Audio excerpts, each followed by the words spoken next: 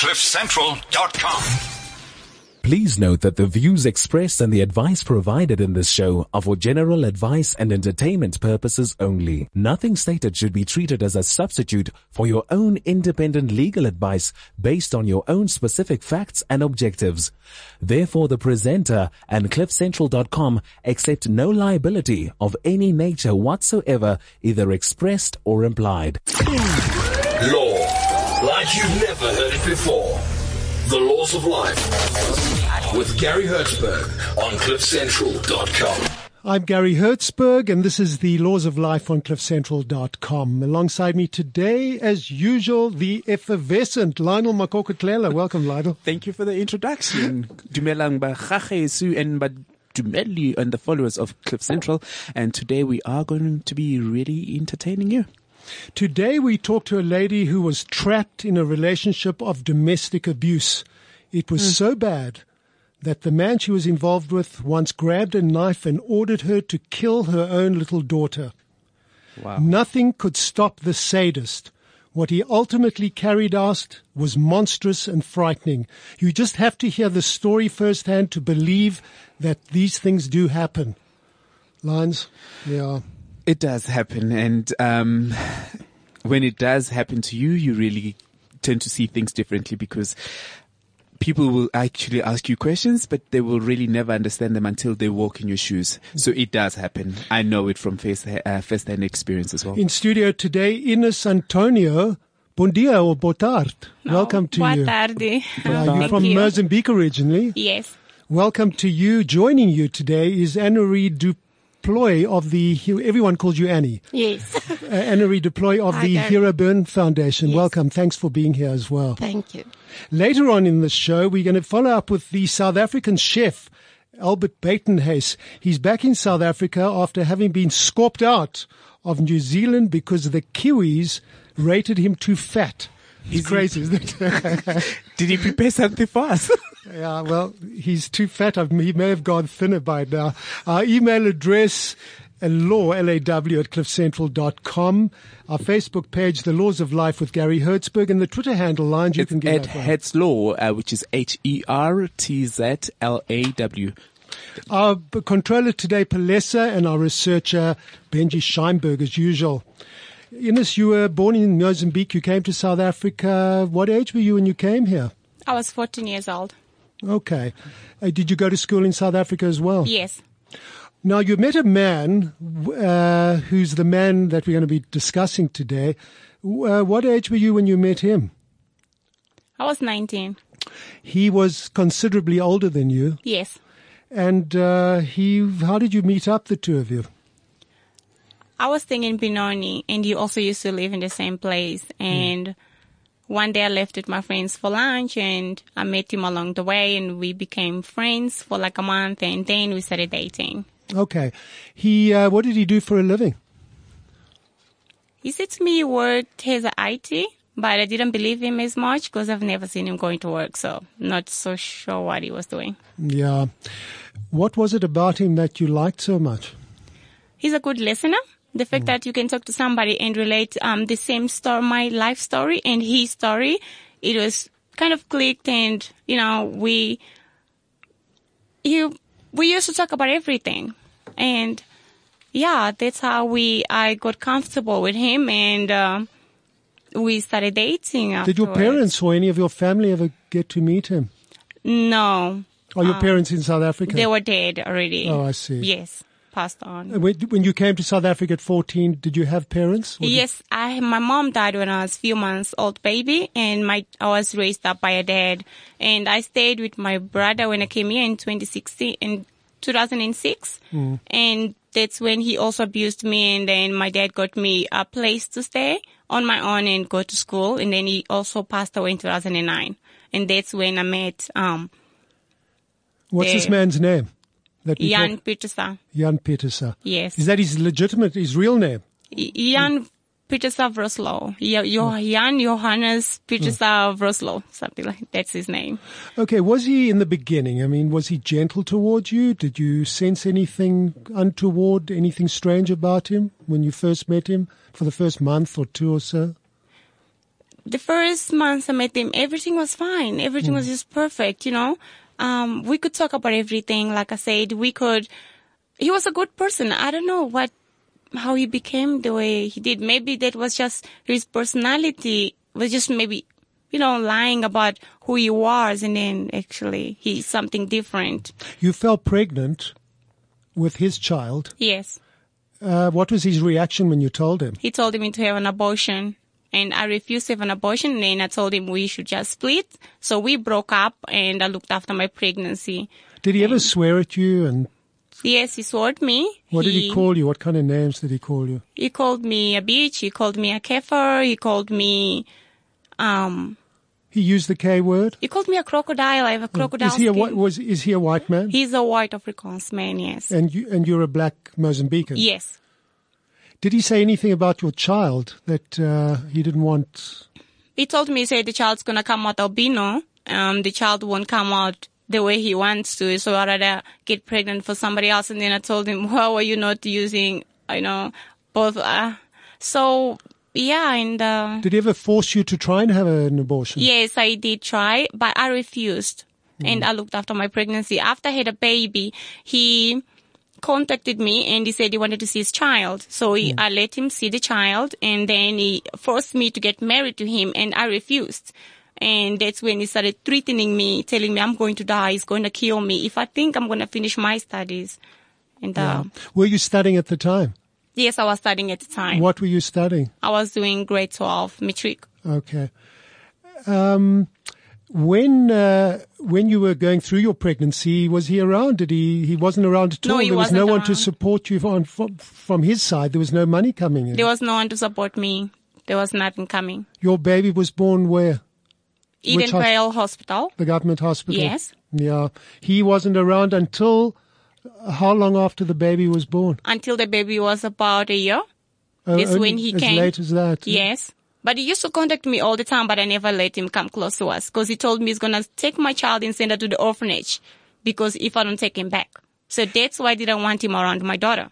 How did he manage to live? What was he wasn't working. What was he living off?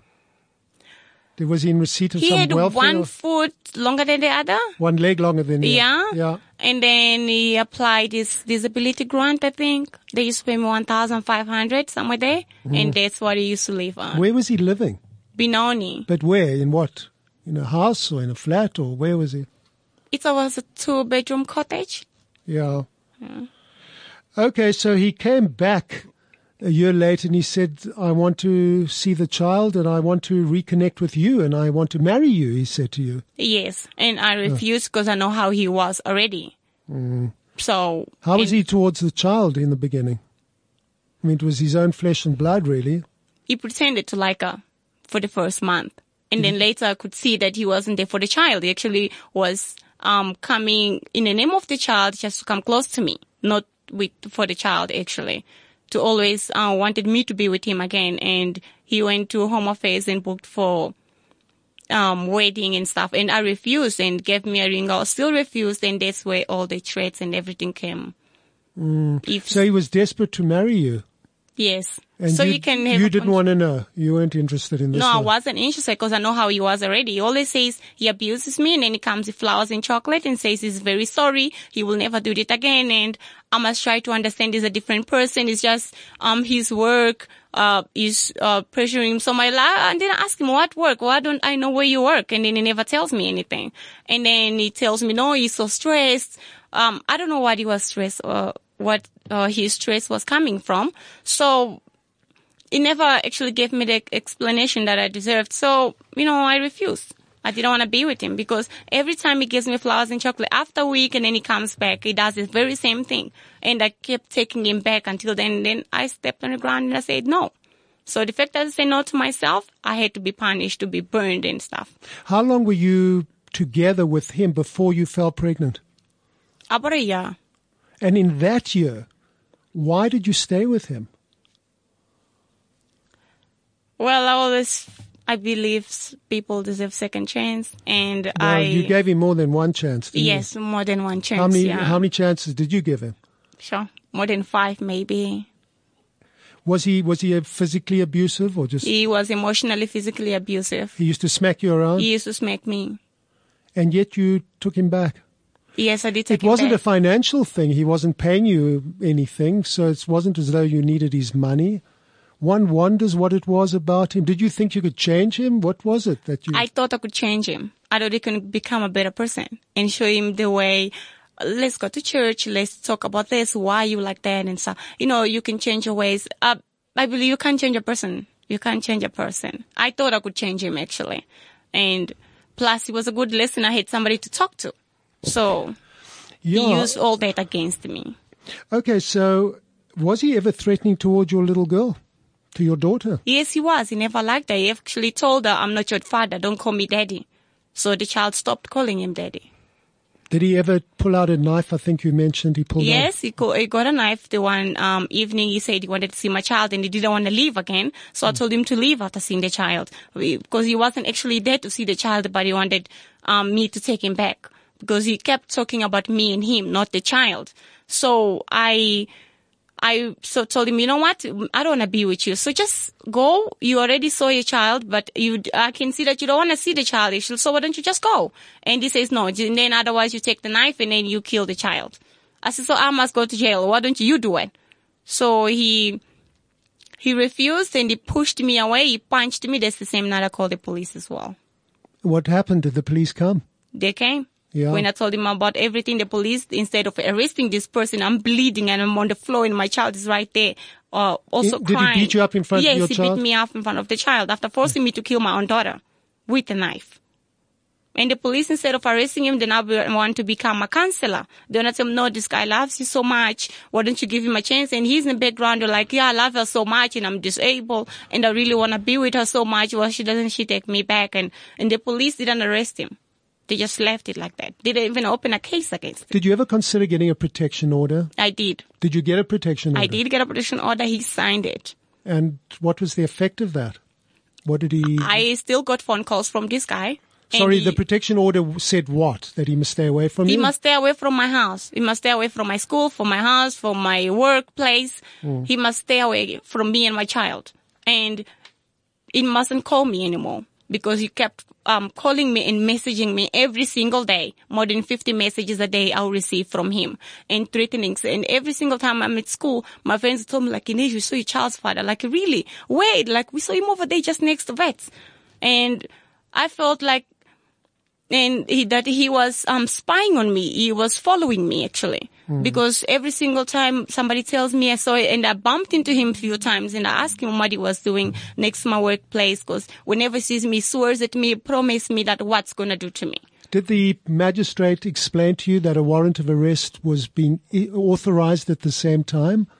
Did he explain the effect of the protection order? That he was giving you a protection order, but they issue a warrant of arrest at the same time, meaning that it's held back. And if the person doesn't adhere to the order, the warrant of arrest kicks in. Did they explain that to you? Did you know about a warrant of arrest? Because that was available to you, I presume, if you got a proper protection order.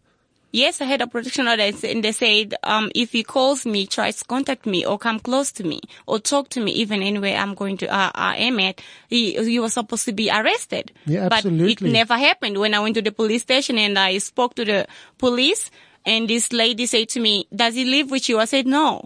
And then why he lives in Benoni and comes all the way here? I said, but listen, I have a protection order. It's right here. Can you please just arrest this guy? We can't go to Benoni. Maybe you have to go to Benoni police station and they will arrest him for you. And then I said, but this guy keeps coming here as we speak now. He's outside throwing things. I had to take a back door and come here. They didn't come with me. They said to me, just be careful and watch your back.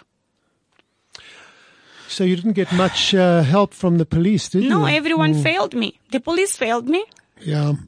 Did you ever think he was going to do something really bad? I never thought it was going to go this way. Did you think he was going to maybe kill you or not? You didn't think it would be that? I never, I'm not that kind of person. And sometimes I'm not that kind of person. So when you see somebody doing that, I don't know. I'm not that kind of person. And you were 20 years old. You were young. You were inexperienced, immature.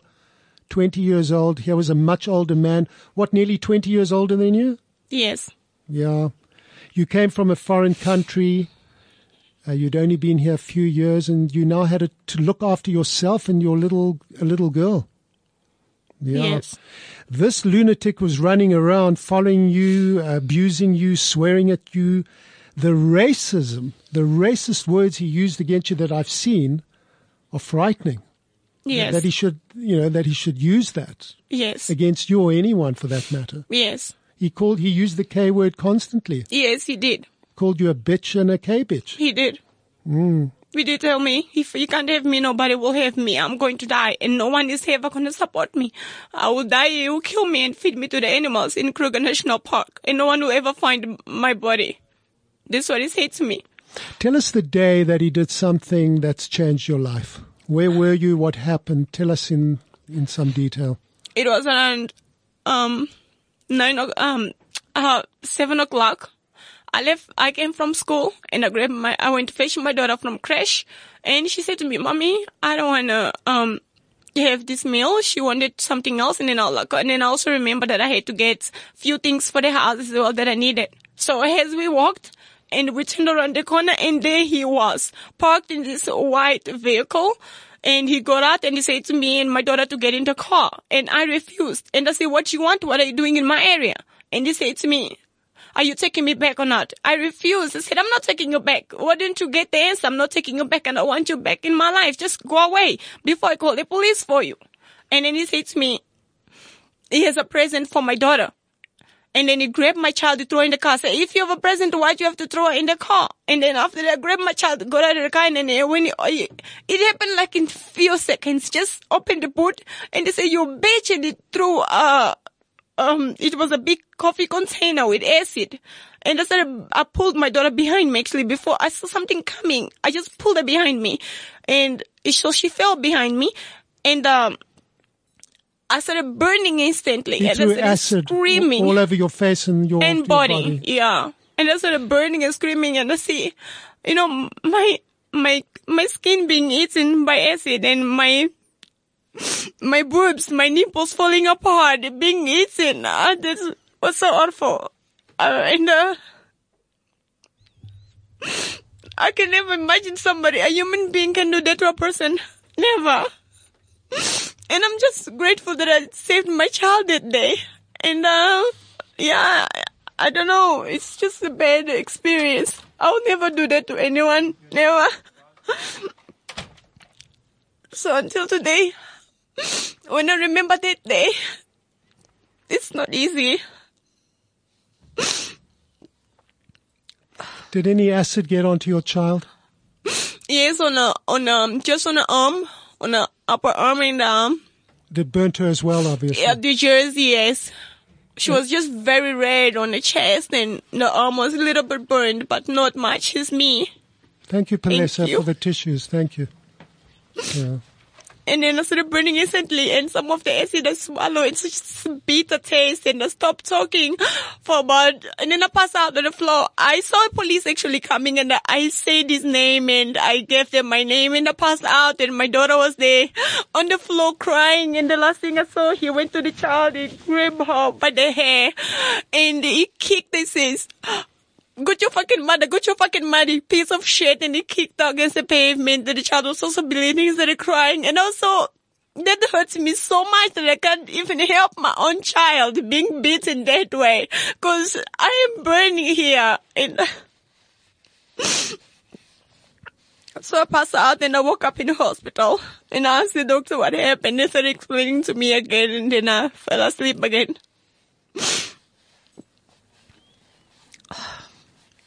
Who took your daughter away? My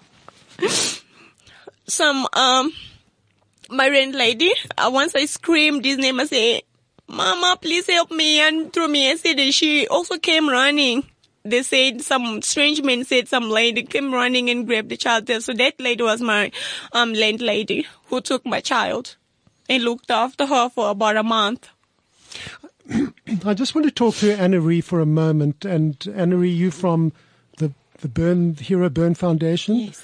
I just don't want to digress from the story, but maybe you can just describe the burns that she got and been through.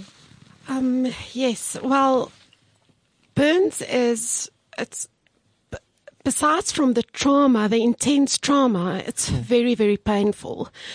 Inez has not only gone through the trauma of the burns, but also emotional trauma, which contributed to her pain levels being more intensified. When I met her, she was in a total state. How long after the incident did you meet her? I met her about 5 months after the incident. Describe her skin to us if you can, when you met her. When I met her, she already started to develop quite a few contractures because of the keloid growth. And what does that mean in simple terms, really? Scar tissue that keeps on growing and then inhibits the movement of your limbs. So it makes the limb actually stiff so that you can't have the full movement of your limbs. She had extreme contractures in her neck that extended from her ears to her shoulders. And she was in pain 24 hours a day. Her mouth was forced open by these contractures, so she couldn't actually close her mouth. She had throbbing pain 24 hours a day. Yeah. You were at the Chris Hani Baragwanath Hospital? Yes. And you spent a month there? 2 months and a half. 2.5 months. And your little girl was looked after initially by your landlady, and then who took care of her? Landlady, and then this, my ex-boss's friend took my daughter and stayed with her. Your daughter, for about a year plus. Your daughter was what age when this incident happened? She was 4 years old. So she was old enough to kind of see the agony that you were going through. Yes, she saw everything, and so this relationship with this man was over like 5 years. It wasn't a quickie. It was a 5-year relationship with him. But we broke up when I was 2 months pregnant, but he kept threatening me, telling me what's gonna do to me, and no one is gonna help me. And yes, he was right, and the police didn't help me because he even told me the police won't help you, and they didn't help me. They failed me. The police arrested him immediately? Not the police arrested him. This private investigator saw my story in the newspaper, and then after that he was contacted by Anna Cox, the star editor, and then that's when he helped me out. Okay, let's take that slowly. The police weren't at the scene, never came there? The private investigator helped me out to trace him. Who is this? Can you mention? Sean. His name is Sean. What's his surname? I don't know his surname. I mean, do you want to credit him with having apprehended? Yes, because he was on the run, and you burned him on the 2nd of November 2014, and it was only all the time the police didn't arrest him. I gave them the address where to get him, everything. Did they come to the hospital to interview you? They only came once, where I couldn't even talk, and then never came back again. Aside from your little girl, were there other witnesses that witnessed this? There was this man who was walking by, passing by. I didn't see him properly, but I saw some men passing by. It was just me and him, my daughter. He playing the whole thing. The street was just so quiet. This was at night? I don't know, 7:30. At night? Yes. If it wasn't for the private investigator who had seen this article written by Anna Cox of the Star, this man would have got away with half murdering you. Yes. You could have gotten away with it. How did Anna Cox pick up the story? She was contacted by Ida Waniki, this lady who also is my ex-boss's friend, and my ex-boss Jennifer, Jennifer Ford, and her friends as well. And they also had some lady working with Mia Lindeke. That's when they got a hold of the whole thing, and they came together and they put the article out there, and they started speaking about it, and while he was on the run, and they started, private investigator read the story on a newspaper, and he did this for free. Yeah, for free. He did this for free. And how did he find this lunatic? Well, I gave him his contact. So he found it easily. Easily. The police had the father's contact, the sister's contact, his contact, his full address, his father's address in Vereeniging and his address in Benoni, and they didn't do anything about it. So they told me one day, they called me, they said to me, they are at his gate and he's not opening the gate, so they were leaving. They went there on 2:00 in the afternoon. How can you go and find somebody at 2:00 in the afternoon? Of course he's going to run away, going in the morning. You're at 5 in the morning. 5 in the morning or 3 a.m. in the morning or something. I mean, they work 24 hours.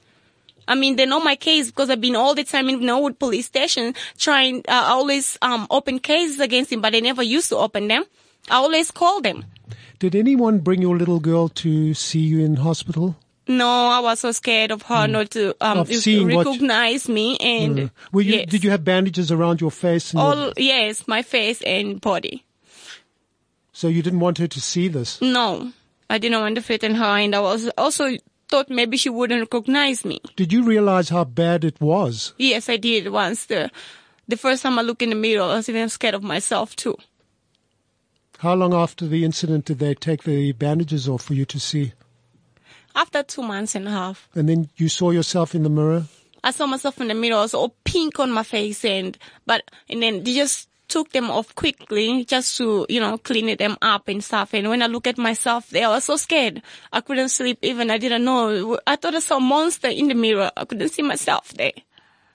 I cried a lot, and I couldn't face it. I couldn't face it. To see myself before and then to see myself after being changed by somebody who thinks he owns you.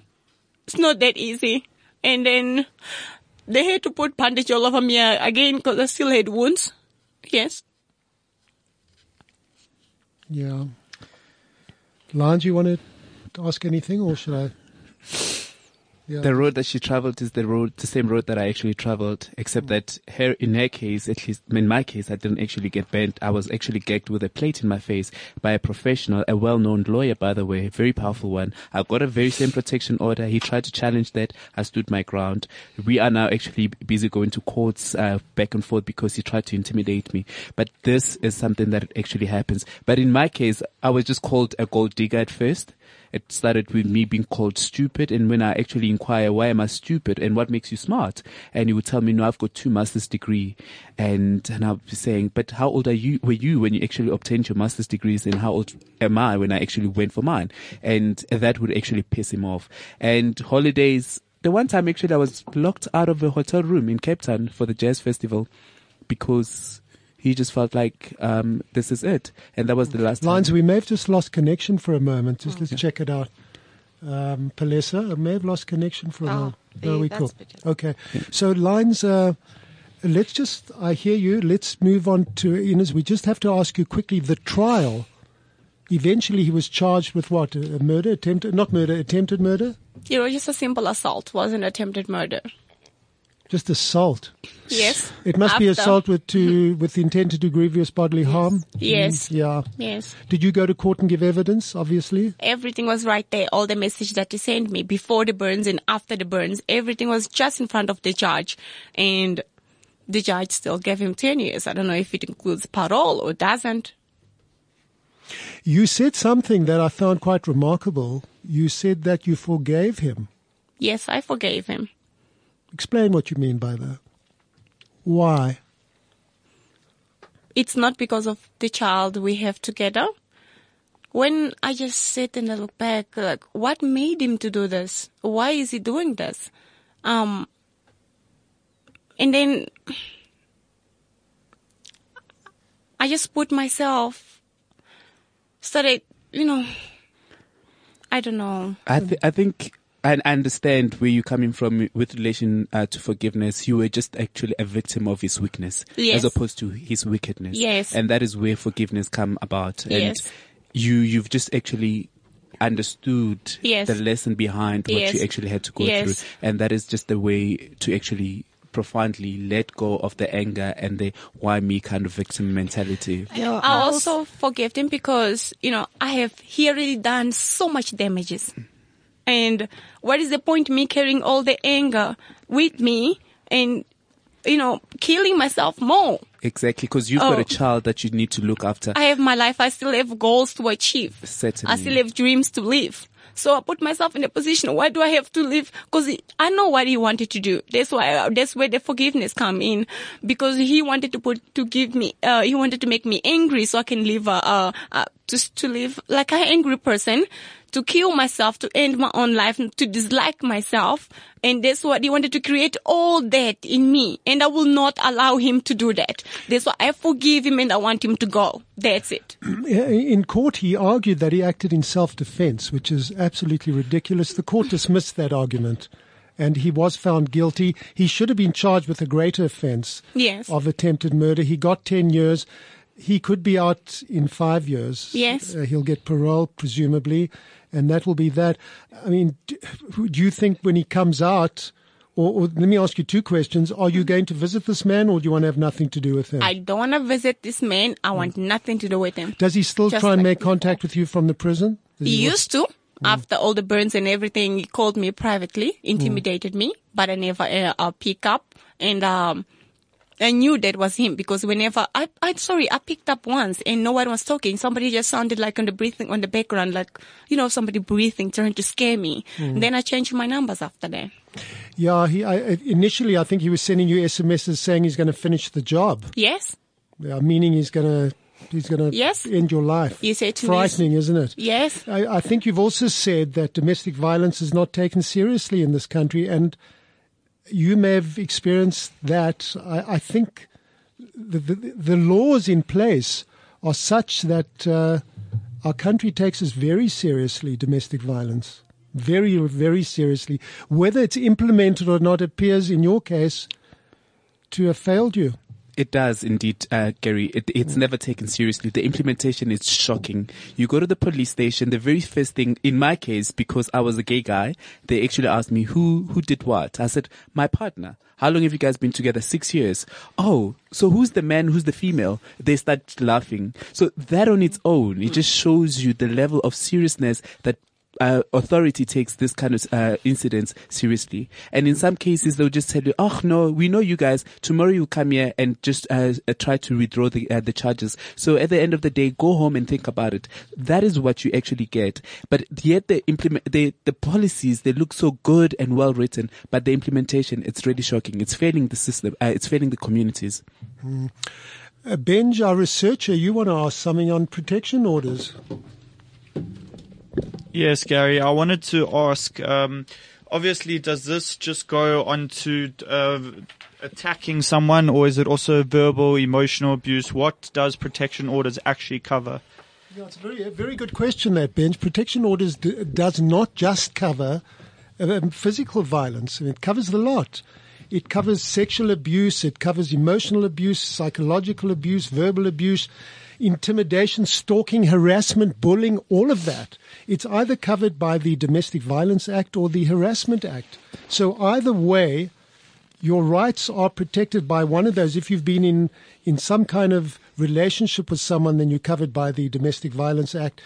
What should happen here is a lot of people are saying, well, protection orders are all very well, but they don't really work. And people are scared that if they get a protection order, it becomes worse because the lunatic on the receiving end of the protection order becomes more violent, which is a concern, isn't it? Yes, and if someone doesn't obey their protection order, what can be done?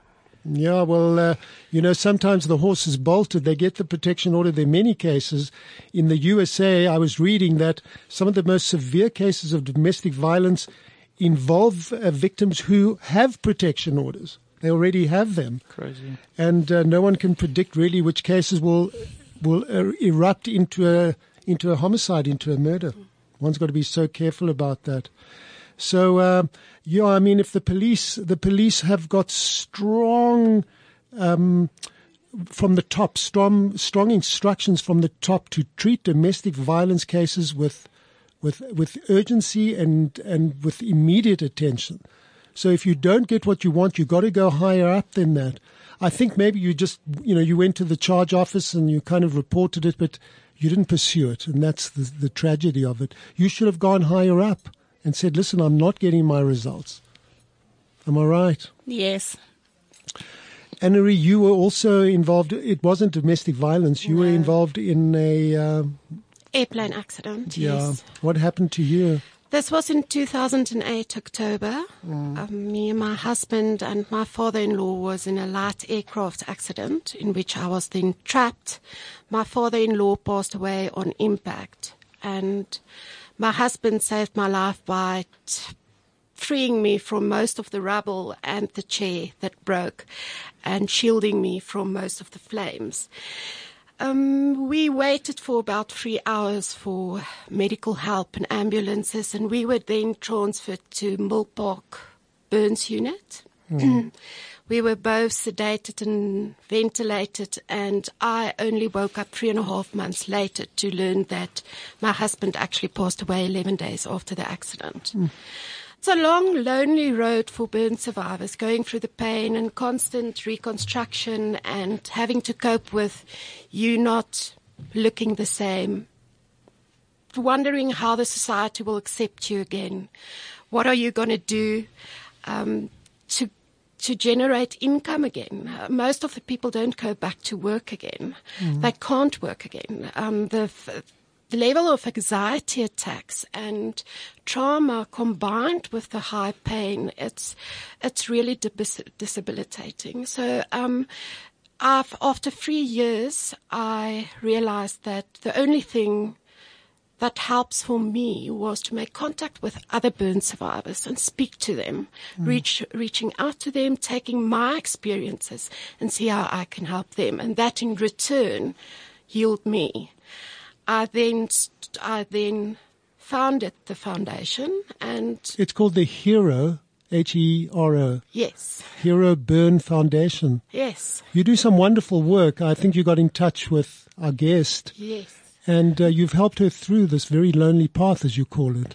Yeah, there was actually quite a few angels sent over path, of which Ida that she mentioned also. And Ida contacted me and told me about Inez. I then phoned her and made contact with her and visited her for the first time. And then I realized in what state she is. And we started there with support. How's Inez doing right now? She's in such a better space right now. I think part of what she said she needed to forgive is that forgiving gave her the space to move forward. She needed to heal, not only physically but emotionally. After the court case, she went for about another 10 procedures, and in which they reconstructed a lot of the parts of her body that she lost.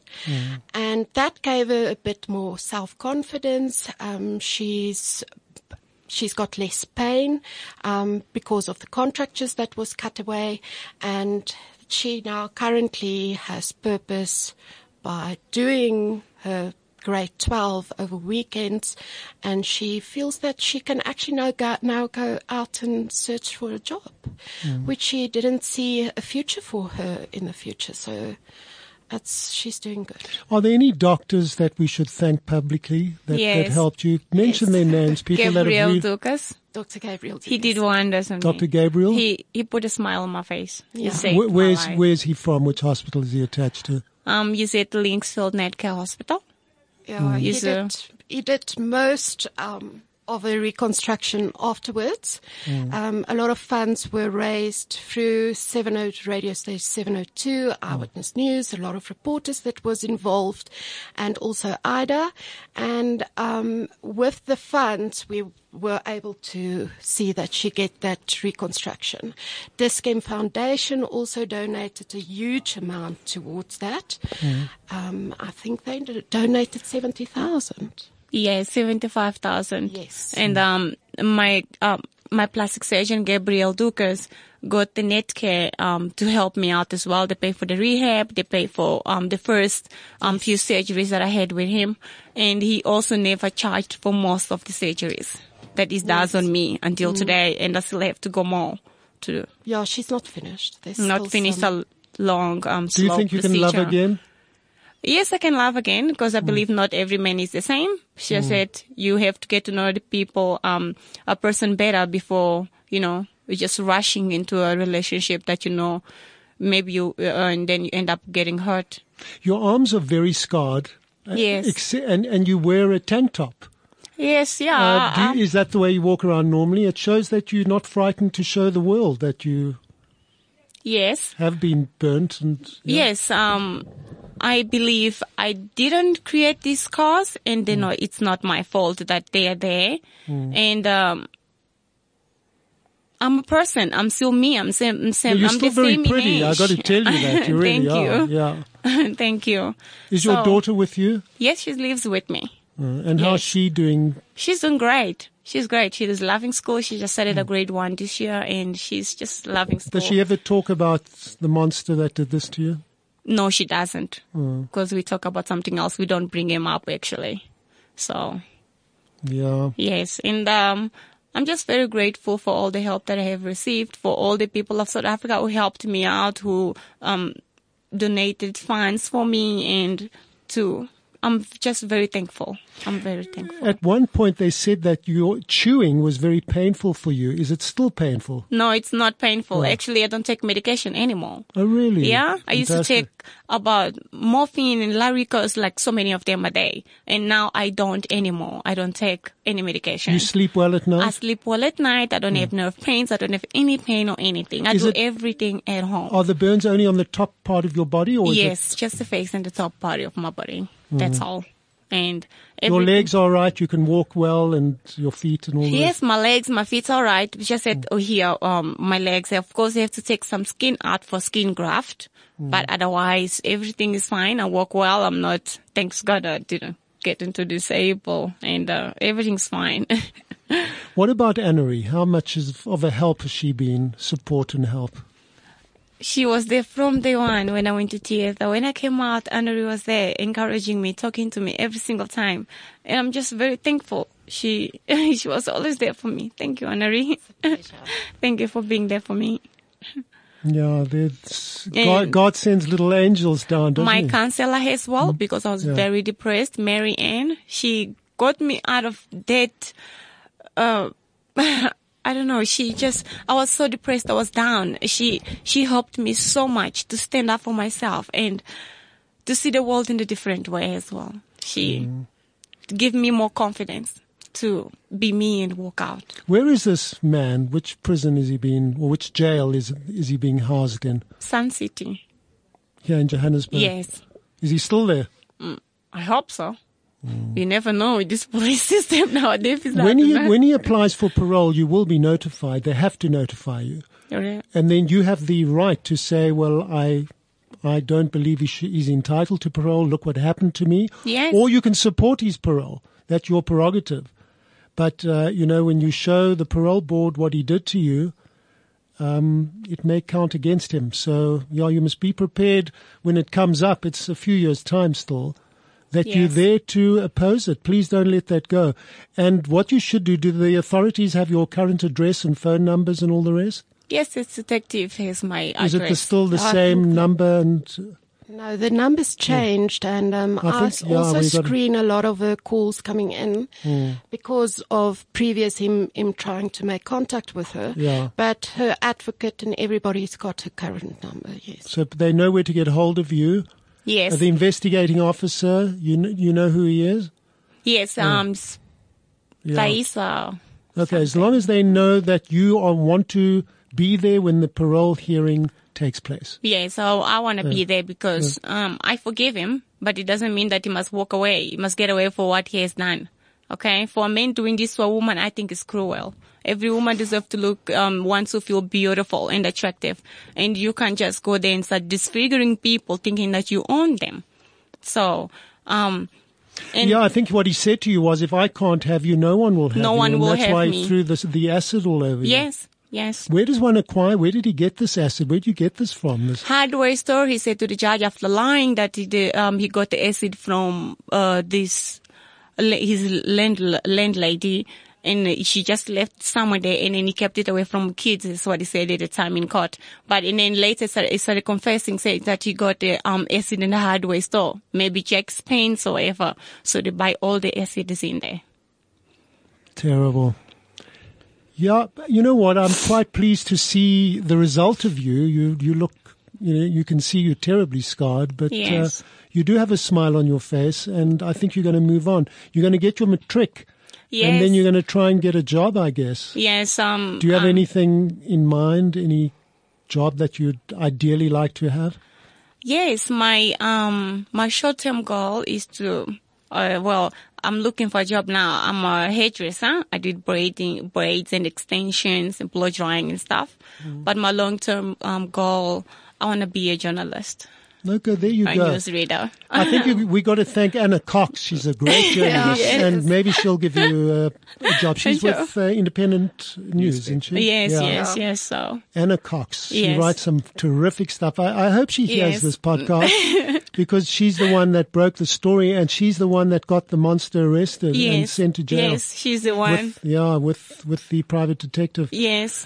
Yeah, before we let you go, Anna-Marie, anything, the Hero Burn Foundation does wonderful work. If you have Thanks. been through any of a burn or whatever, please speak to Anna-Marie. Yeah, you can make contact with me. Thank you. Yeah.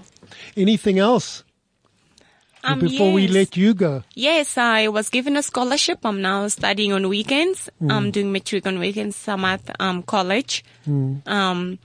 And I'm just looking for a part-time job that I can do from Monday to Friday. On weekends, I'm studying so I can support my daughter. Yeah. She's in grade 1, and we're also looking for accommodation as well. Because the lady who helped me with accommodation last year, she was supposed to just help me for a year. And it's already a year. If any of our fabulous listeners, if you have any ideas as far as Anything. accommodation is concerned, please contact either us or Anna-Marie at the Yes. Hero Burn Foundation, and she'll take care of it. Yes. We're looking for a job. We're looking for accommodation. Accommodation. Yeah, just anywhere to house you and your little girl. Yes. Who's now what age? 5? She's 6. 6. Yes. She's Yeah. in grade 1. Yeah, my little boy is the same age. So, Oh. yeah, maybe you can get them together. It'd be fabulous. Yeah. Yes.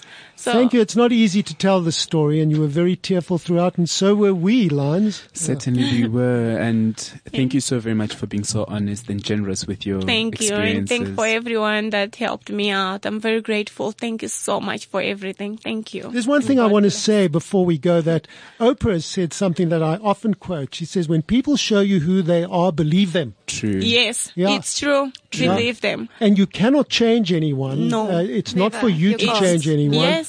Let them go. Maybe somebody else will deal with them. Yes, But and don't, you made that one mistake. You thought, Yes. well, I'll change him and all the rest. Yes. No ways. Well, my Yeah. advice to the ladies out there, if you see the sign, just get help and get out. And let's raise the bar and let's stop men from abusing women.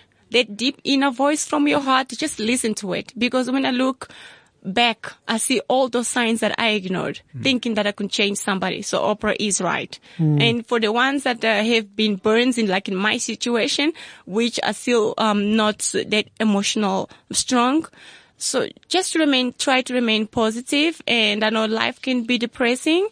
Pray a lot, get as much counseling as you can, and have a lot of faith.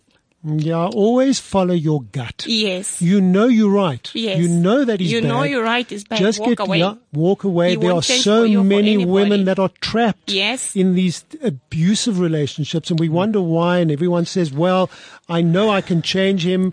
I know that I'm strong enough to make a difference, and, Yes. and so on. Yes. Yeah. So It's all very well. Am I right, Anna-Marie? Yes, Yeah. definitely.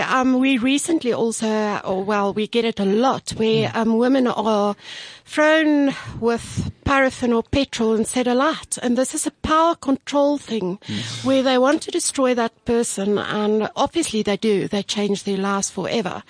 And we had a situation now in December where a lady was thrown with paraffin and set alight, and she passed away in the end of December, and her perpetrator is still out there. Tragic. Absolutely tragic.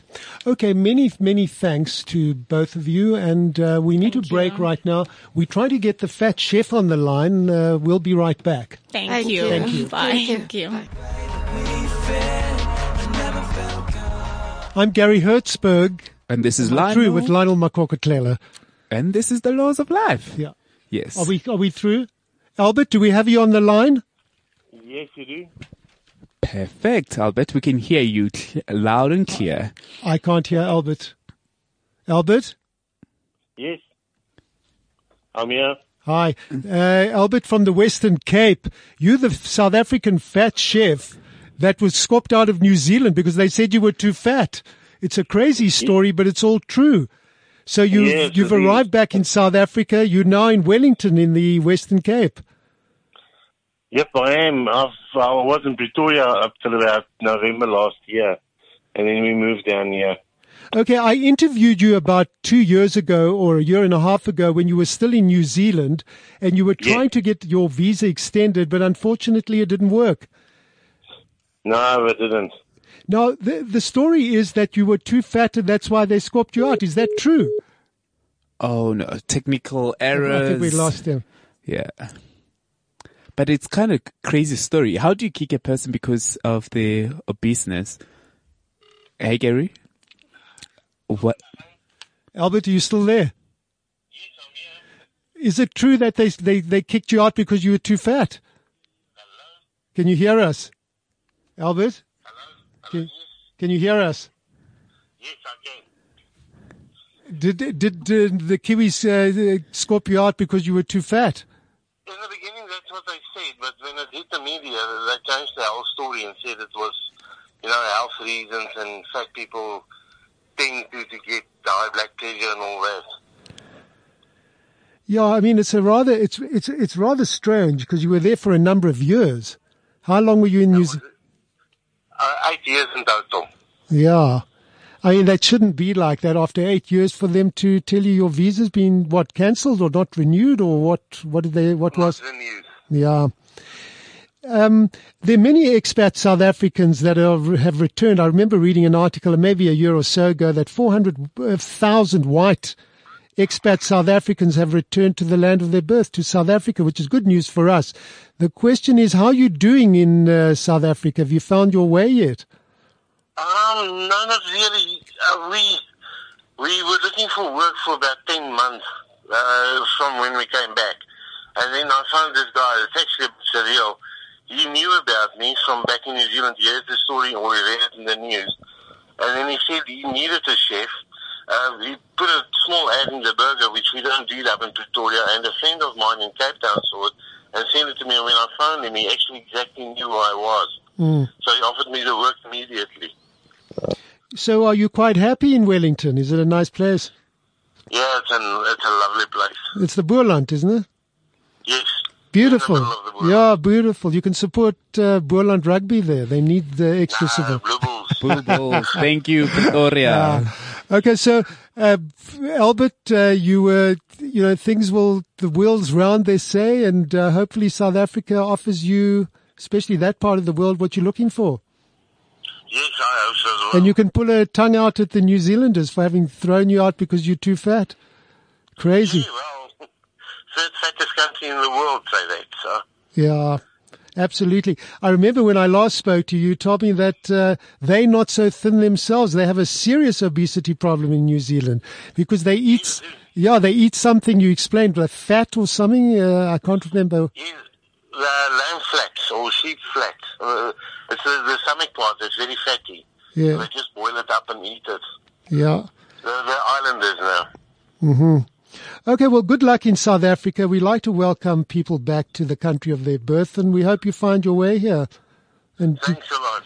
And that's Albert Batenes. The podcast that we had with Albert, we'll put it up somewhere. And if you want to hear more about Albert, it was a very interesting interview I did with him maybe a year or so ago. But anyway, thank you, Albert, and good luck. Pleasure. Cheers. Bye. Anyway, that's the end of our show lines. The first part was Rather emotional? Very emotional. And this one was rather light and very funny. Yeah. How do you throw a person because of their overweight? Yeah. Crazy. The Kiwis do strange things. They play good rugby, but other than that, I don't know. Anyway, it's that's the end of our show. This is the Laws of Life. Please get hold of us and let us know what you think of us. And if you have any other ideas, we'd love to hear from you. Thank you. Good. And until next Tuesday, I'm Gary Hertzberg with Lionel Makokotlela. Cheers till then. Law, like you've never heard it before. The Laws Laws of Life with Gary Hertzberg on CliffCentral.com. CliffCentral.com.